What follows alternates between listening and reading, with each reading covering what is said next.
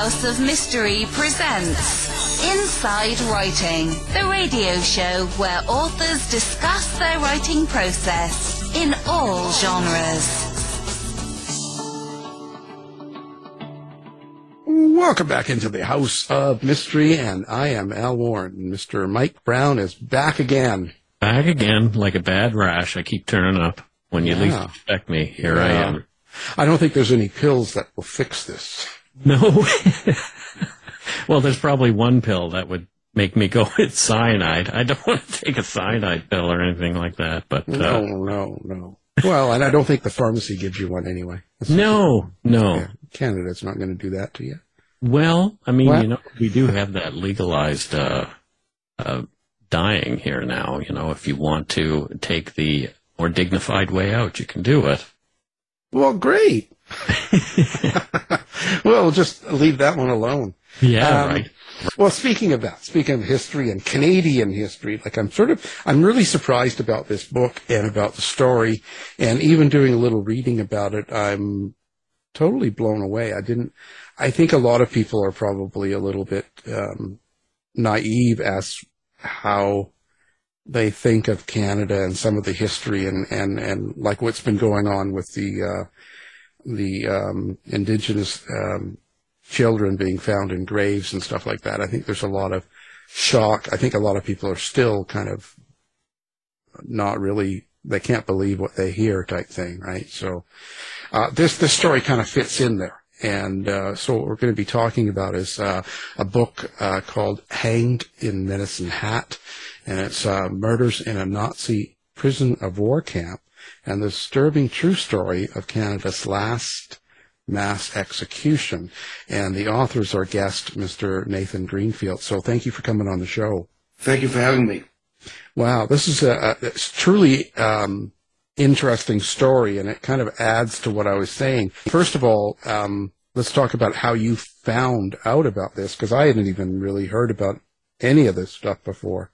Well, I wrote a book on the Canadians who fought at Hong Kong, and they were prisoners of war for three and a half years.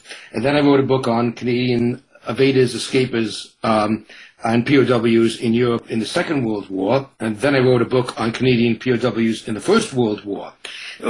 Somewhere in my research on this, I came across this story and filed it away, and having done the 3 books on POWs overseas, I figured that I should turn my attention to an unknown or little-known story about tens of thousands of German POWs on the Canadian prairies and, in fact, in camps dotted across the country.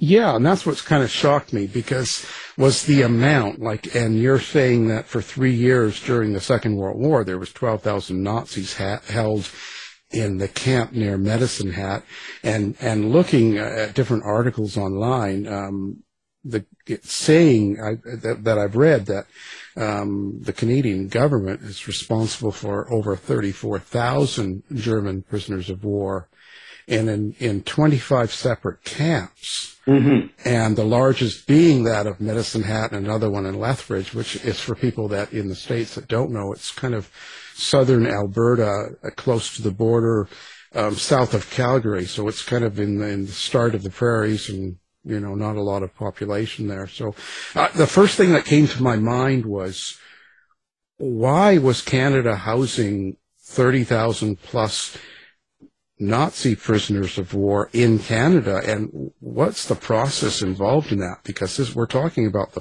40s, 1940s, and if you have that many people that were being captured by the Allies, why are they shipping them all the way to Canada and then across the train into a prairie town, and that many of them? What was the process there? Well, the group in Medicine Hat primarily were from the Africa Corps. So after Rommel was defeated, the British, under whom the Canadians served, captured tens of thousands of Germans. Britain could not hold them. By that point, the Americans were in the war, and they were building the huge bases, and you needed the training grounds, et cetera, et cetera. I mean, some 3-4 million Yanks ended up in Britain, so there simply wasn't the room.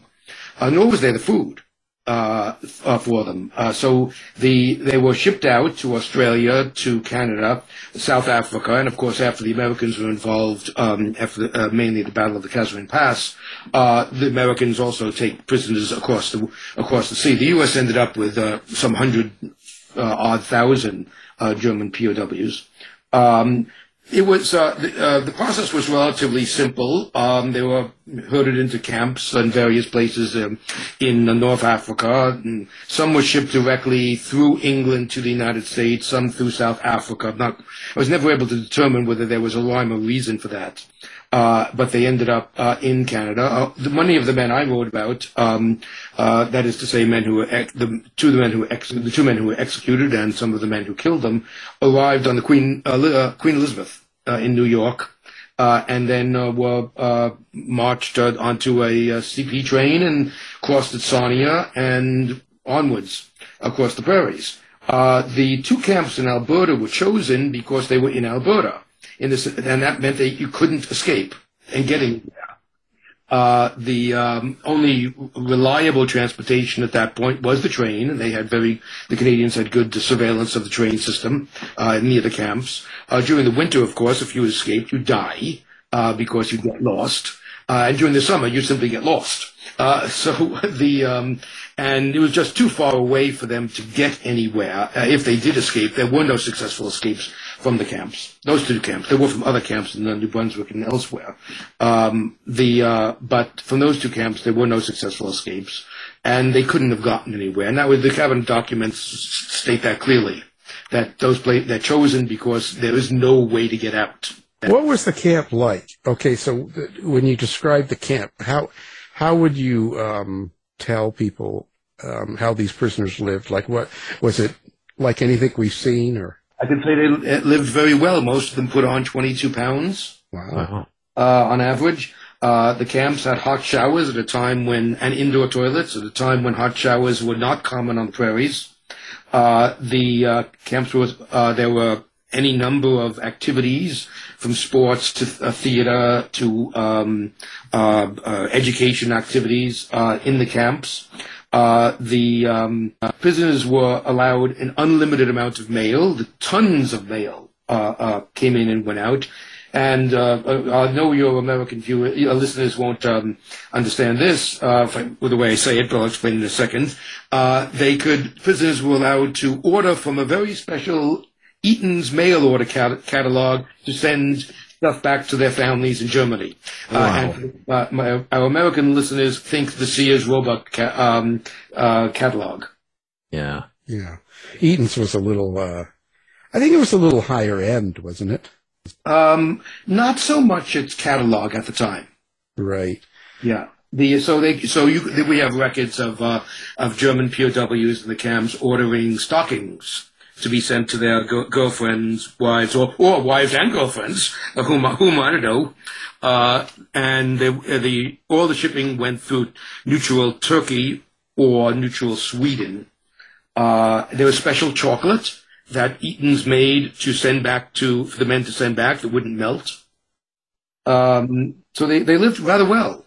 That's really interesting to me. I just covered the internment of Japanese Canadians on my show, Dark Poutine, and the Japanese Canadians weren't treated so well. It's really fascinating, and these were Canadian citizens who were treated poorly. It's strange that German POWs, people who we were at war with, were treated so well. Well, there was a good reason for it, besides Canada wanted to be punctilious in its following of Geneva, and that is the hope that the Germans would then treat their POWs, that is to say, our boys, well. So it was a bit of a, not quite tit for tat, because that's usually negative, but in that sense, that they were treated well, and also that they would send home, in their letters home, they would praise their treatment. And as 1942 gave way to 43 and into 44, the food situation in Germany deteriorated greatly. Now, there was never mass starvation, but there were shortages, and things like chocolate and milk were not available. And you'd get, this letter from your husband, boyfriend, son, cousin, saying, well, we just had Christmas dinner and, I had a whole turkey and, 5 pints of milk or something like that, as well as beer. They could buy beer. So there was a bit of propaganda involved also in why they were treated so well. Right. Now, the center, a big part of the story is really focused on how the camp ran from the inside. Right. Like, so maybe explain that, because, okay, so you've got a prison camp, and people are thinking Hogan's Heroes and they're not wrong. Hogan's Heroes actually gets a lot of things right. People laugh at me when I say that. But if you think of it, the Colonel Klink never issues an order to a POW. He tells Sergeant Schultz, who tells Colonel Hogan, who then issues the order.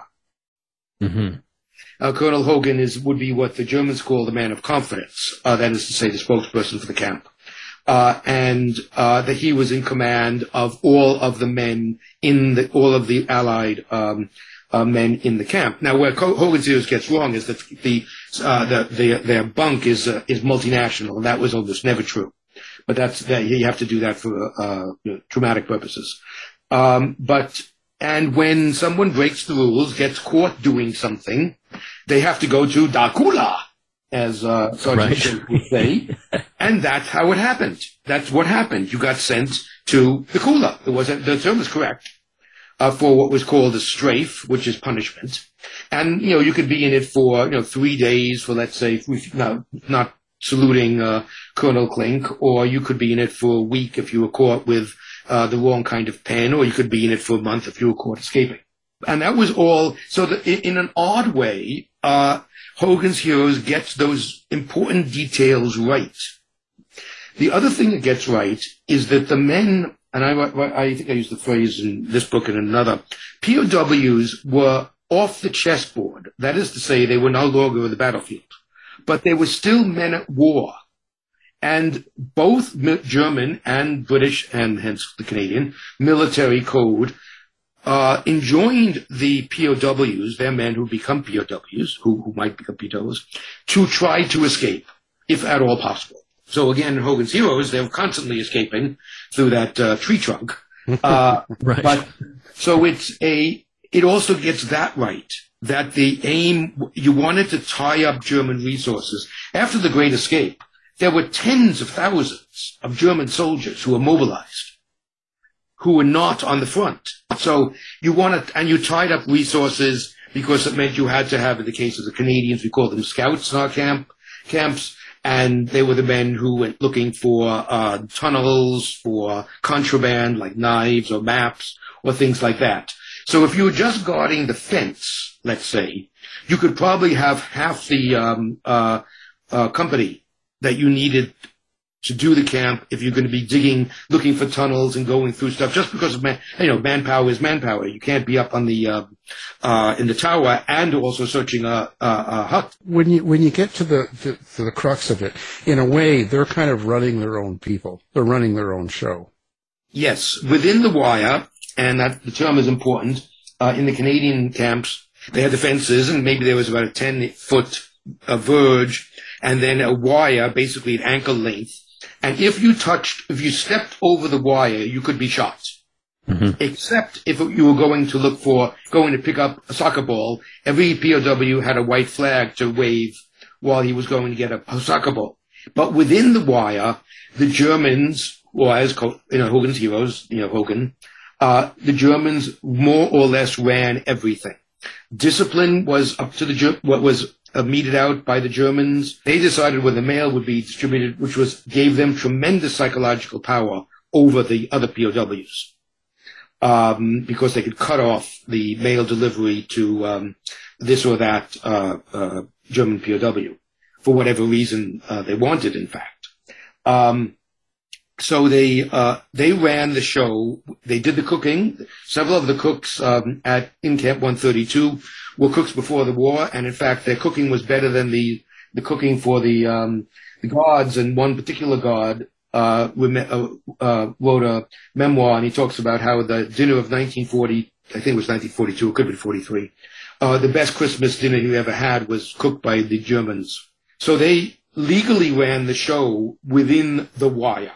That's and Geneva recognizes that. So how were the people living in the towns close by to any of these camps, and were they happy that they had the camps close to them? And also, wouldn't it be a little bit disturbing to them that maybe that these Nazis and prisoners of war were probably living as good and maybe in some cases better than them? We don't have anything about their thoughts about how the men were living in the camp. There is one document I found where the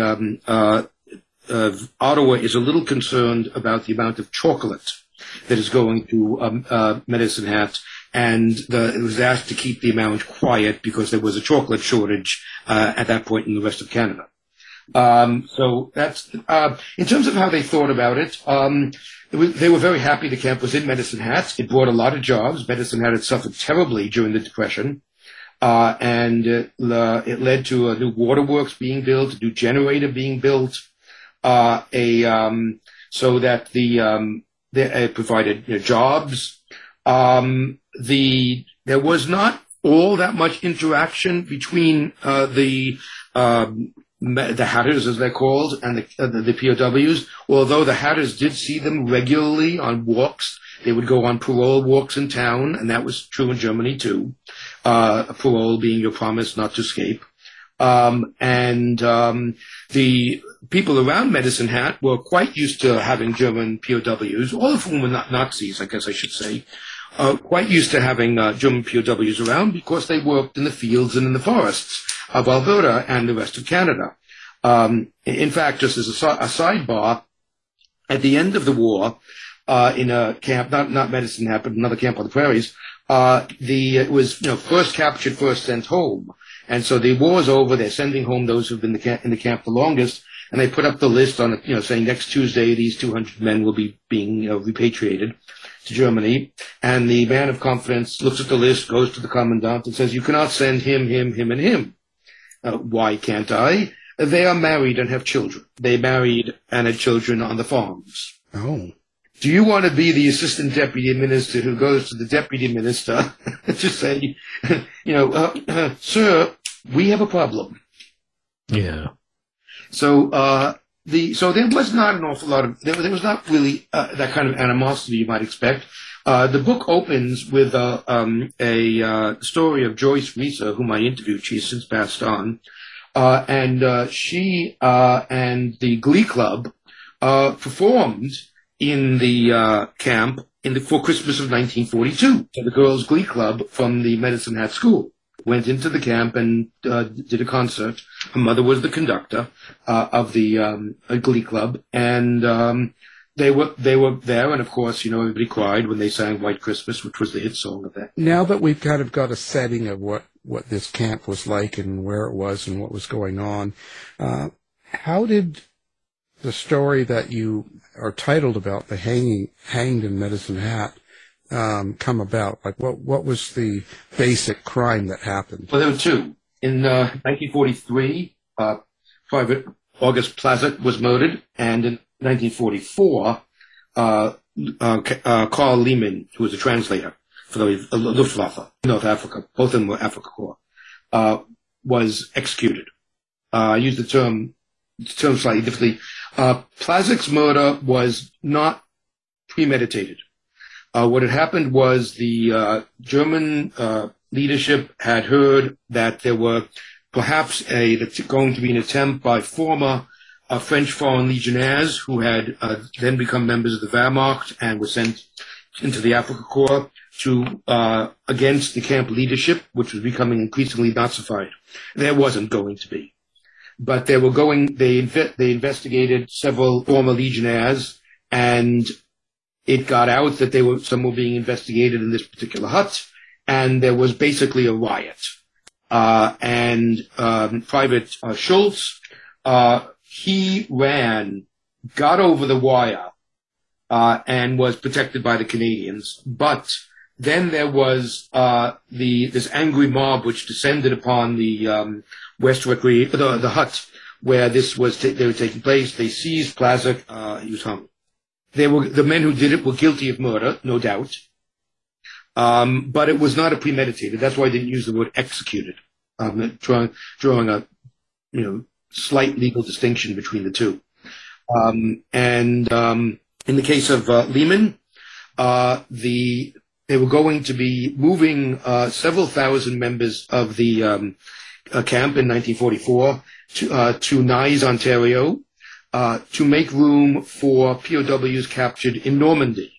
And they were sending the most Nazified. There was a schema they had for determining level of Nazification, with not being Nazified white and the most being Nazified being black. So they were sending the camp leadership and their supporters out of the camp to Nice, Ontario, which was even more isolated than Medicine Hat. The night before, they were going to be leaving at 4 a.m.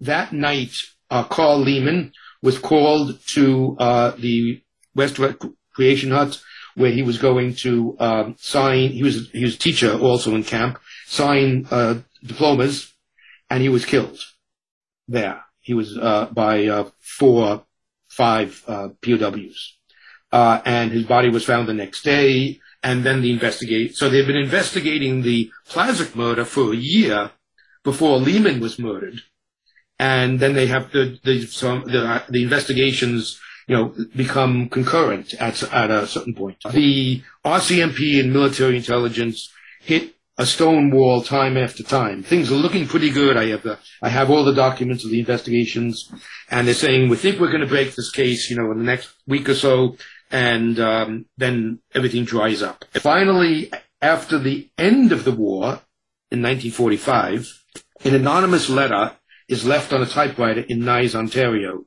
detailing, well, not so much detailing, but sketching out who did what. And that breaks the case, because that gives the RCMP the firepower to start calling men in and saying, we know all of this. What else can you tell us? And then people start talking. And that led to the indictments, and then finally the trials in 1946. These were just outright murders. But they were sort of trying to run their own camp from inside. So most of the men in the camp sort of believed in the justice that they admit that they murdered these people, I would guess. Yes, I mean, there were, again, in the testimony we have, one POW said, well, do you know who did it? He says, yeah, but I'm not going to tell you. I'm a good German. Mm-hmm. So there were a couple of brave souls who came forward, and one guy left a memoir lying around, and was picked up by the RCMP, and it gave more information. So they were able to break the code of silence, so to speak. And that led again to the first trial was for the killers of Plazik. That led to one execution, one long-term imprisonment, and one exoneration, and then the trials for Lehman. Again, the killing of Plazik is he was suspect of having been involved. There was never any proof that involved in a subversion of the camp. Never any proof, and it really was a mob action. In fact, in the trial, the Crown Attorney says, I'm going to try this case as if we're trying it under the Riot Act, although they didn't, because that would allow guilt by, not association is the wrong word, but guilt by you were also present at the time this took place. In the Lehman's case, it was a much more, there had been concerns about him. By the way, the records show that he in fact was a traitor. So in that sense, they were right. He was helping and giving information to the Canadian authorities. They did not have any proof of that, but they suspected it. Nor did they know that before the war he had been a communist, or at least a very active socialist. So he was one who would be fingered relatively easily. So basically, these in-camp prisoners had decided to kill these two people mainly because they considered them to be traitors or against the German way. Now, within the camp itself, you talk about the kind of like the hierarchy or how it ran. So you sort of suggest that there's even its own shadow Nazi government. It kind of maybe talk about what you mean there. Well, it wasn't shadow; it was quite there. I mean, the man of confidence was elected by the various bloc leaders, who were elected by the men in the huts. Bloc is the other word for hut, so that it was quite clear who the camp leadership was. It became more and more Nazified, especially after the bomb plot, in 1944, and the orders were issued by the ranking German prisoner in Canada, Lieutenant General Schmidt, who was not at Medicine Hat. He was at Bowmanville in Ontario. But he was the ranking, and he issued orders which were carried to Medicine Hat to be good Nazis. And then after the bomb plot, they had a radio, a secret radio, and they heard Hitler's orders to execute anyone who was a traitor. And the traitor they had in their sights was Karl Lehmann, and so he was duly executed by the camp leadership. So this is really complex, legally, diplomatically, in regard to the Geneva Convention. Holy smokes! How does this get prosecuted and defended?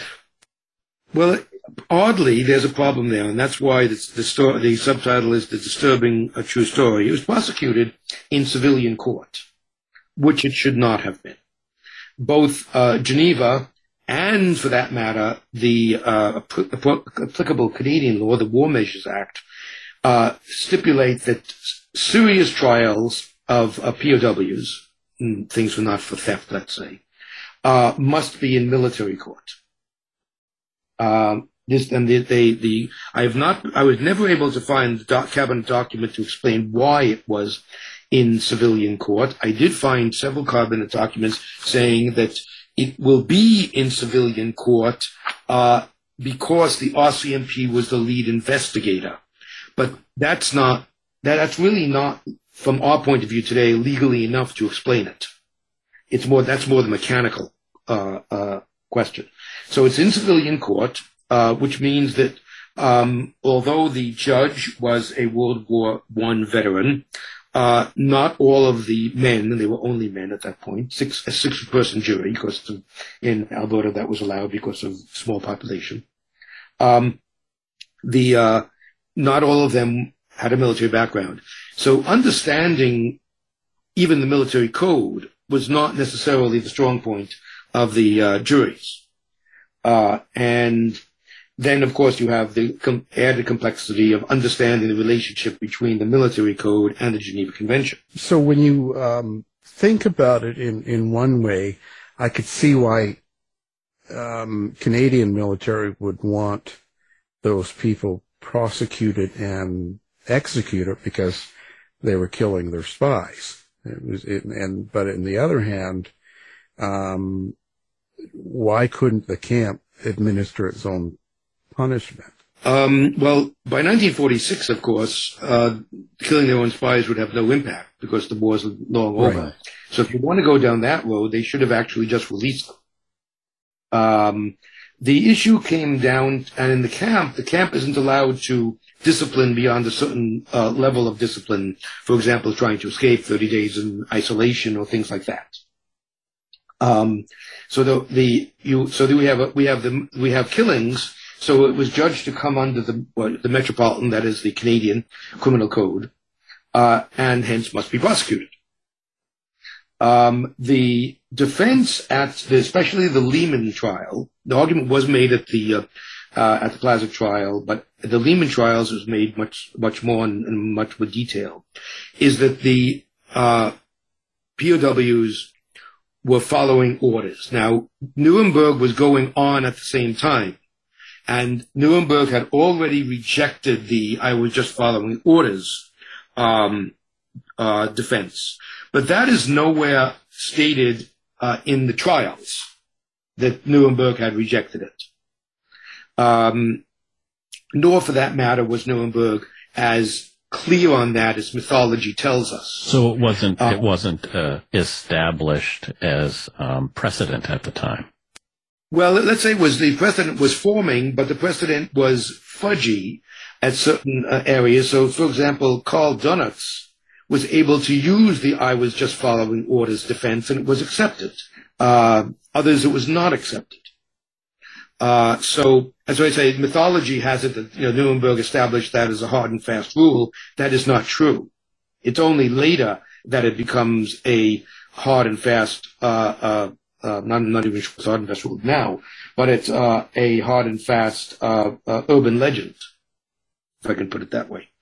So the trial never refers to that, but the issue of following orders comes down to the question of the wire. If the territory within the wire is governed by German officers, then it's governed by German officers. Now, that brings us to another point that's raised in the book, dealing with homosexuality. And I'm not the slightest bit interested in men's sex lives.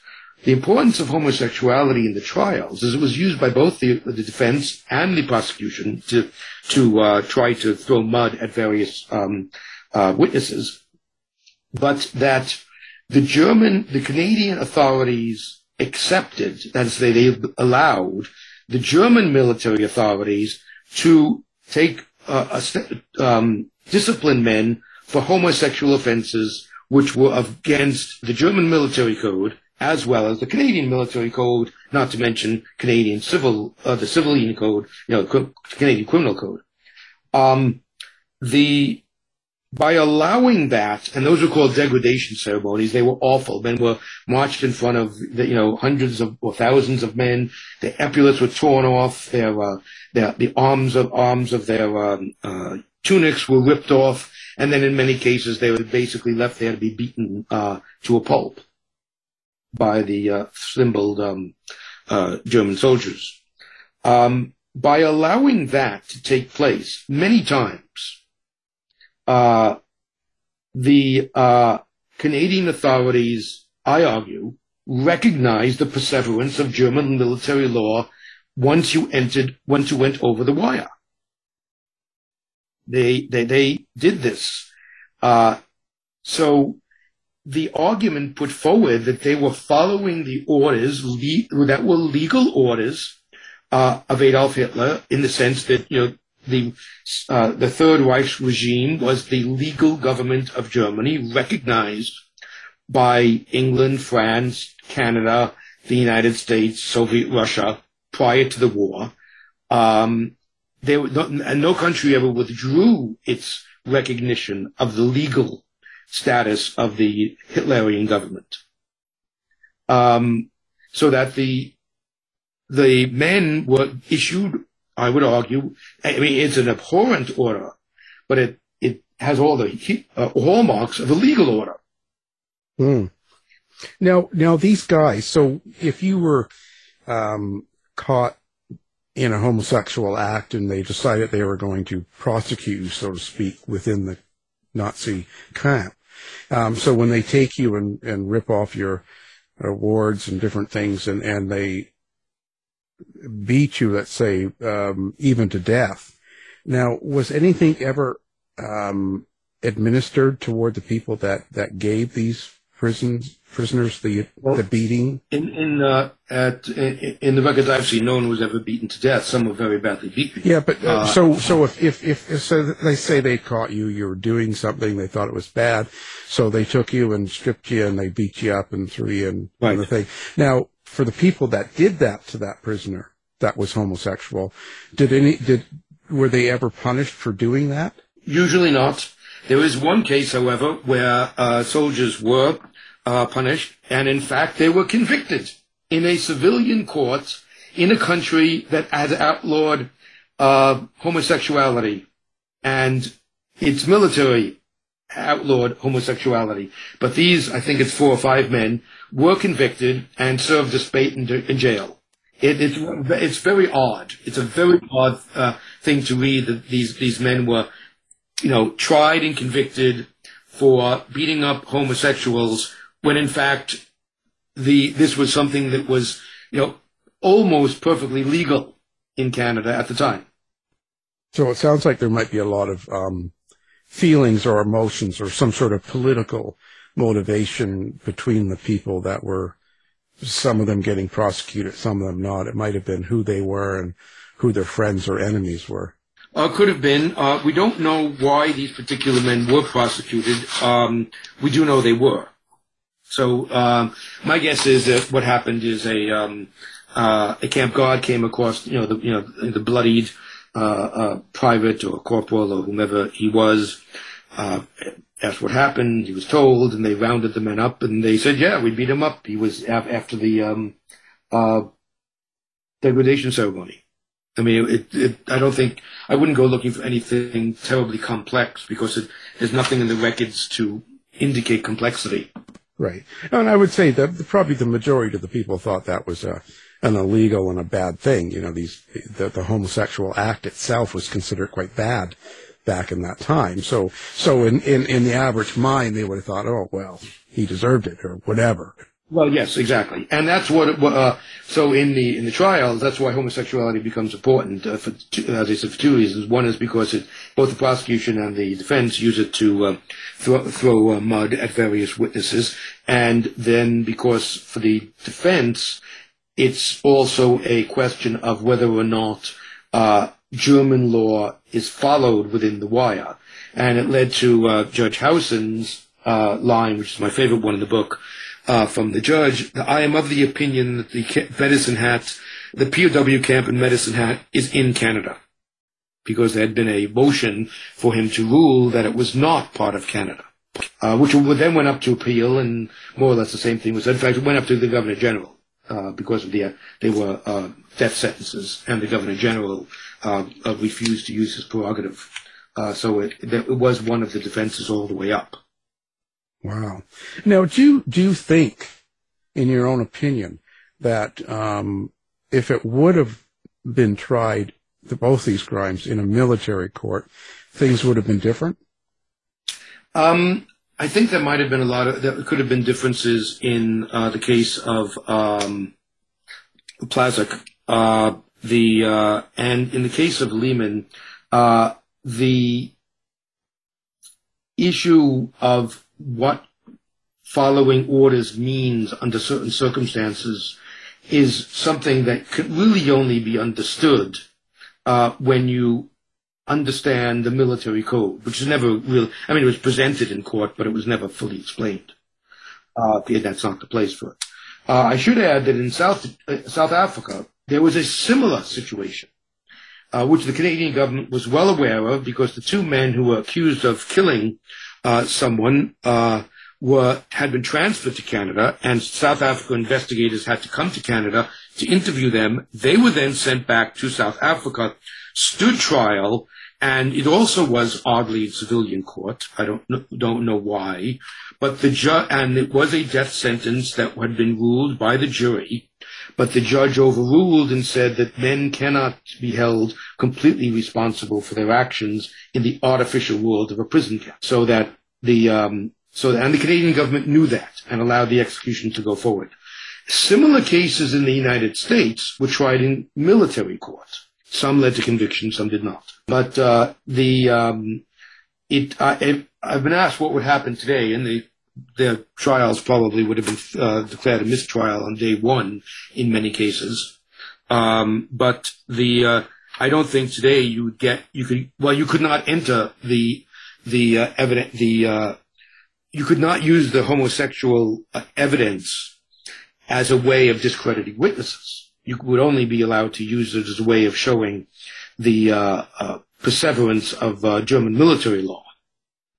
So it would have a very different function in a courtroom today. At one point, the Crown prosecutor says, "Let us take a step deeper into the mire," when talking about homosexuality in the camp.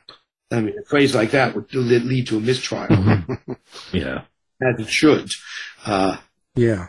So, well, do you think that if we actually had a prisoner of war camp today, like things were going on right now, some war, and we had that now, do you think that in these days we would actually let them administer their own punishments?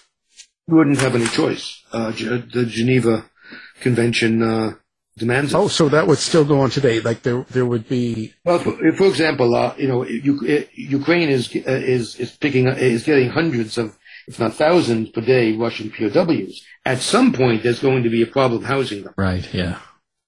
And because I've done so much work on POWs, I've been asked, well, what do you think? And I've said, well, we're a big country. I just drove to Kamloops. My wife and I just drove to Kamloops to visit our son and daughter-in-law and my 10-month-old stepson, and then we drove back to the States. It's a big country if you out there. Nye, Ontario is still there. I saw the sign for it. It's not. This is, spinning out a web, but let's assume they asked, could we hold these men? And let's assume we said yes. Well, we would immediately be under the rules of the Geneva Convention. Well, we'll put them in Winnipeg. That's only because of the weather. Well, it'd be tough to escape, right? In winter you would freeze. But they would really want to. Yeah. There were lots of places in this country you couldn't escape from, even in the summer. Yeah. It's so remote. Yeah.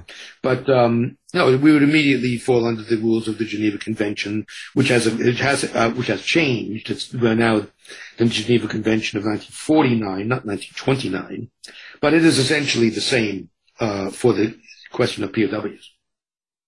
So, what I think would be very different would be the how prisoners of war that there would be much more effort to structure their days so that you don't have masses of men standing around doing nothing, which is bad for them and bad for camp discipline.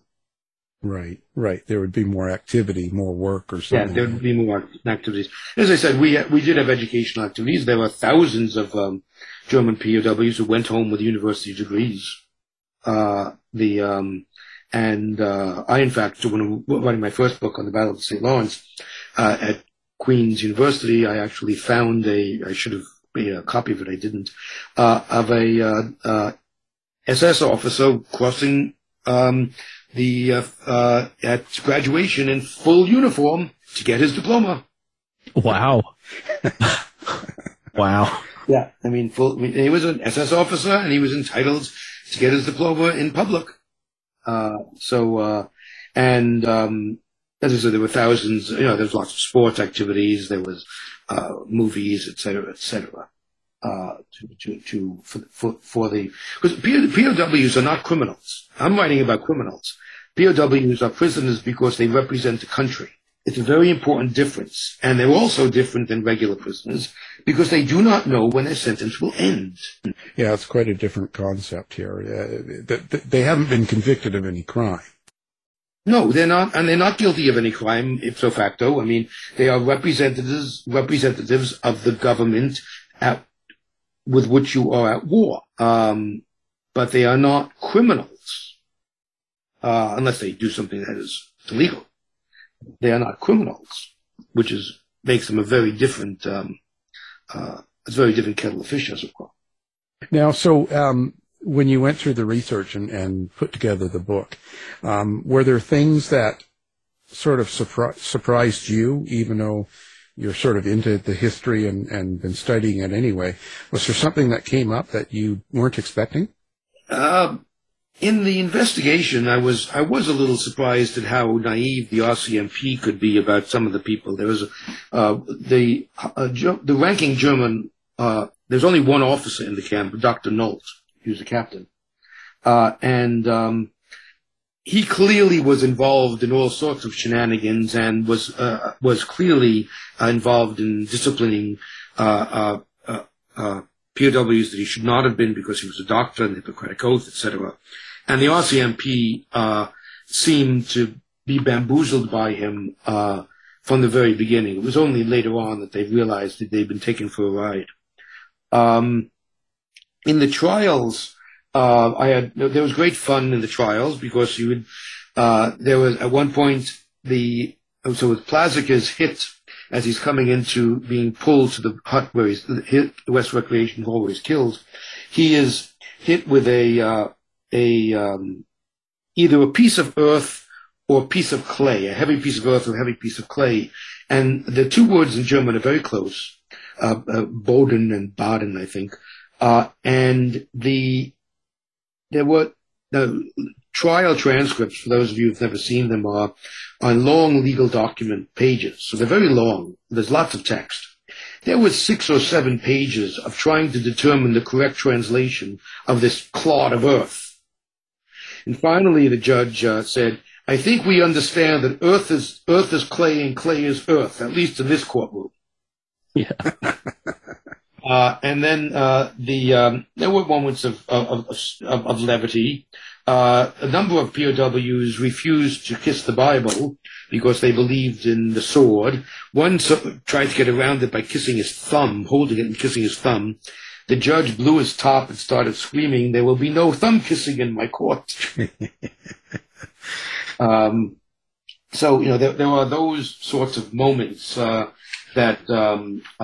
translations of I demanded the rope or I asked for the rope, and what that distinction might mean in a court of law. Right.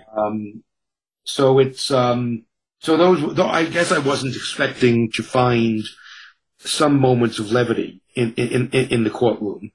Nor was I expecting to find that at the end of the story, there were a couple of cabinet minutes that the Louis Saint Laurent, who was Minister of Justice, appears to have supported clemency, that is to say, Governor General commuting the sentence. But he leaves office, and James Isley is appointed because he doesn't leave office yet. He goes down to Lake Success, New York, to be at the founding of the United Nations, and he is replaced by James Isley, who a short while later replaces him. And in one memo document, it suggests that Saint Laurent was averse to the executions, because it says that Isley is not averse to the executions. So if you're going to specify that you are not averse and you are the acting, then it implies that there is an averse that you're not following. So I suggest in the conclusion of the book that the change of justice minister may have had a role to play in the executions. How did the country react to the whole thing, the trial and the executions? Did they take it to heart, or were they happy? Like, what do you know what the response was? Page 6. Yeah. By December 1946, I think it may have been page 8. I think the first execution probably did make the front pages of some papers, but usually short. Again, this was during the time of Nuremberg, so there was, there was a sort of, I would assume by most people, a sort of blending of the two that went on in terms of Nazis on the trial, going through Nazis who have been tried and convicted, and the early trials do make the front pages, but very quickly we're on page 3 and page 5 of the because people went on, to do much. We're sick of the war. This is 46. At one point in the book, I actually show that I think it's one of the convictions is on page 4 or 5 of the Medicine Hat paper, right next to an ad for laundry soap. So you're beginning. It's really no longer. It's not an issue in the public mind, right. Which is why it's not particularly well known, I suppose. Yeah. Even though it is. I guess the executions in 1946. As I'm thinking about it now, was actually the last act of the Canadians in the Second World War. Now, one other thing I should add is that in June of 1945, not June, May of 1945, 2 days before the German surrender, the two Germans defect to the Canadian lines, in Holland. So the Canadians have them. Mm-hmm. The war is over 2 days later. The German commander on the other side, because it took a while to, of course, take control of everything. So the Germans still were controlling the water and electricity of this, over the river in Holland, wherever this was, till the Canadians could move in force. Came to the Canadians and said, "You have these guys. They have defected. They are traitors. We want to execute them in a drumhead court." Not only did we hand them over, but we gave them the guns to execute them. So after the extinguishment of the Nazi state, it had ceased to exist. The Canadian army, all the way up to, the commander of the Canadians in Holland, said that it was okay to hand these guys over and for them to be executed under the laws, military law of a country, or at least a regime, that had ceased to exist. By the same logic, in 1944, when that country has another year and a half of existence, its laws should have been recognized. Well, this is a fascinating story, fascinating book, and we recommend it totally. Of course, we're going to have it up on our website. People can find it with one click. The book is called Hanged in Medicine Hat, Murders in a Nazi Prison of War Camp, and the disturbing true story of Canada's last mass execution. Our guest is the author, Nathan Greenfield. Thank you for being here. Thank you very much for having me. Thank you. You've been listening to the House of Mystery radio show. To find out more about our guests, hosts, or show, go to www.houseofmystery.com. Show's over for now. Was it as good for you as it was for me? Yeah. Good night. This has been a production of Something Weird Media. I'll be back.